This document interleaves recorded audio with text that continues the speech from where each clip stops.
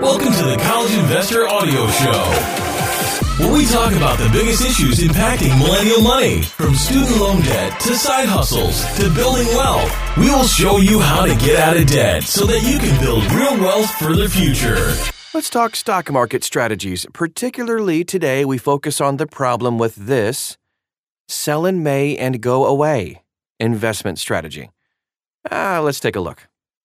There are a lot of weird stock market indicators that pundits try to use to explain what you should be doing in the stock market at any given time.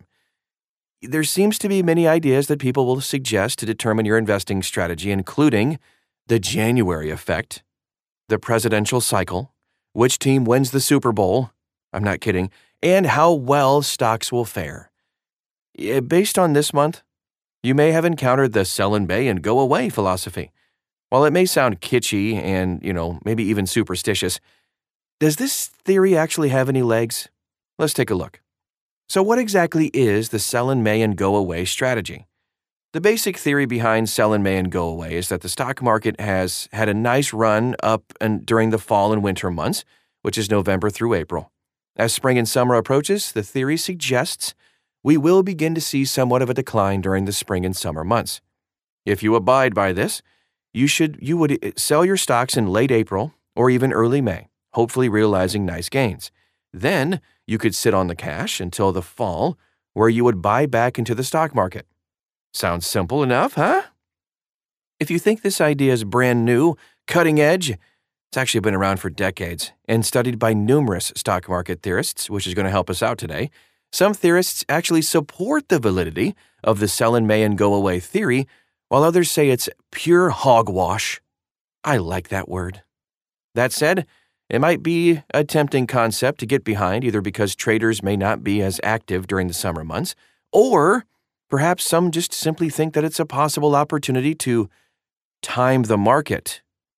So here's the problem with sell in May and go away. When so many other investors are doing the same thing with their stock investments, it's hard for any one individual investor to see much of an impact. Any quantifiable benefit you possibly would have realized is diluted. Beyond that, the other major problem with this theory is that it doesn't account for your unique investing and financial situation. Listening to others who may not know your specific situation and basing your investment decisions off of them isn't the best way to grow your investments. Following sage advice is one thing, but following pundits without fully researching or talking to others about it is a trading mistake. While it may be beneficial to sell out of some of your stocks, you can only know that after analyzing your holdings in light of your investment needs and goals. Sell in May and go away, historical returns. Let's dive in. Okay. So LPL Financial measured the S&P 500 index May through October returns during the decade of the 2010s and found an average of a positive 3.8% return each year with no significant declines. The S&P 500 was also up 10.5% from May to October 2021, though it was down 5.3% during the same period in 2022. So who are you investing for anyway?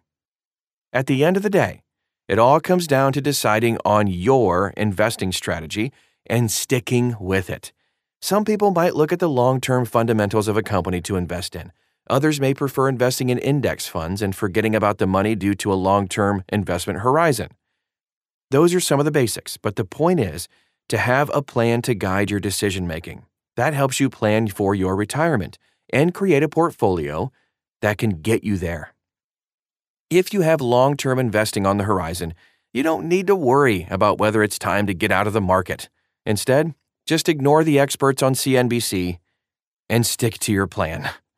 That means if you put new money into the market every month or quarter, then just keep doing it. If you rebalance every quarter or semi-annually, then keep doing that, unless your underlying goals change.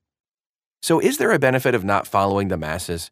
If you have read The College Investor for long, you'll know that we love Warren Buffett and have him listed as one of the best investors of all time. Buffett doesn't let what others say affect his decisions on investing and says his philosophy is just to hold stocks forever. While that's not the only investing strategy, It's one that has obviously worked for Buffett over his long career. Whatever your investing strategy is, stick with it and don't follow what everyone else is doing. The bottom line, if you take a long-term approach to investing in the stock market, you probably won't want to sell in May or any other time just because it happens to be part of a catchy rhyme. And that rhyme too. You may experience potential downturns, but you'll also take advantage of potential gains if the market goes up during the summer months. Over time, the long-term returns of the stock market are hard to beat, and timing the market is not something that many people can do on a reliable basis.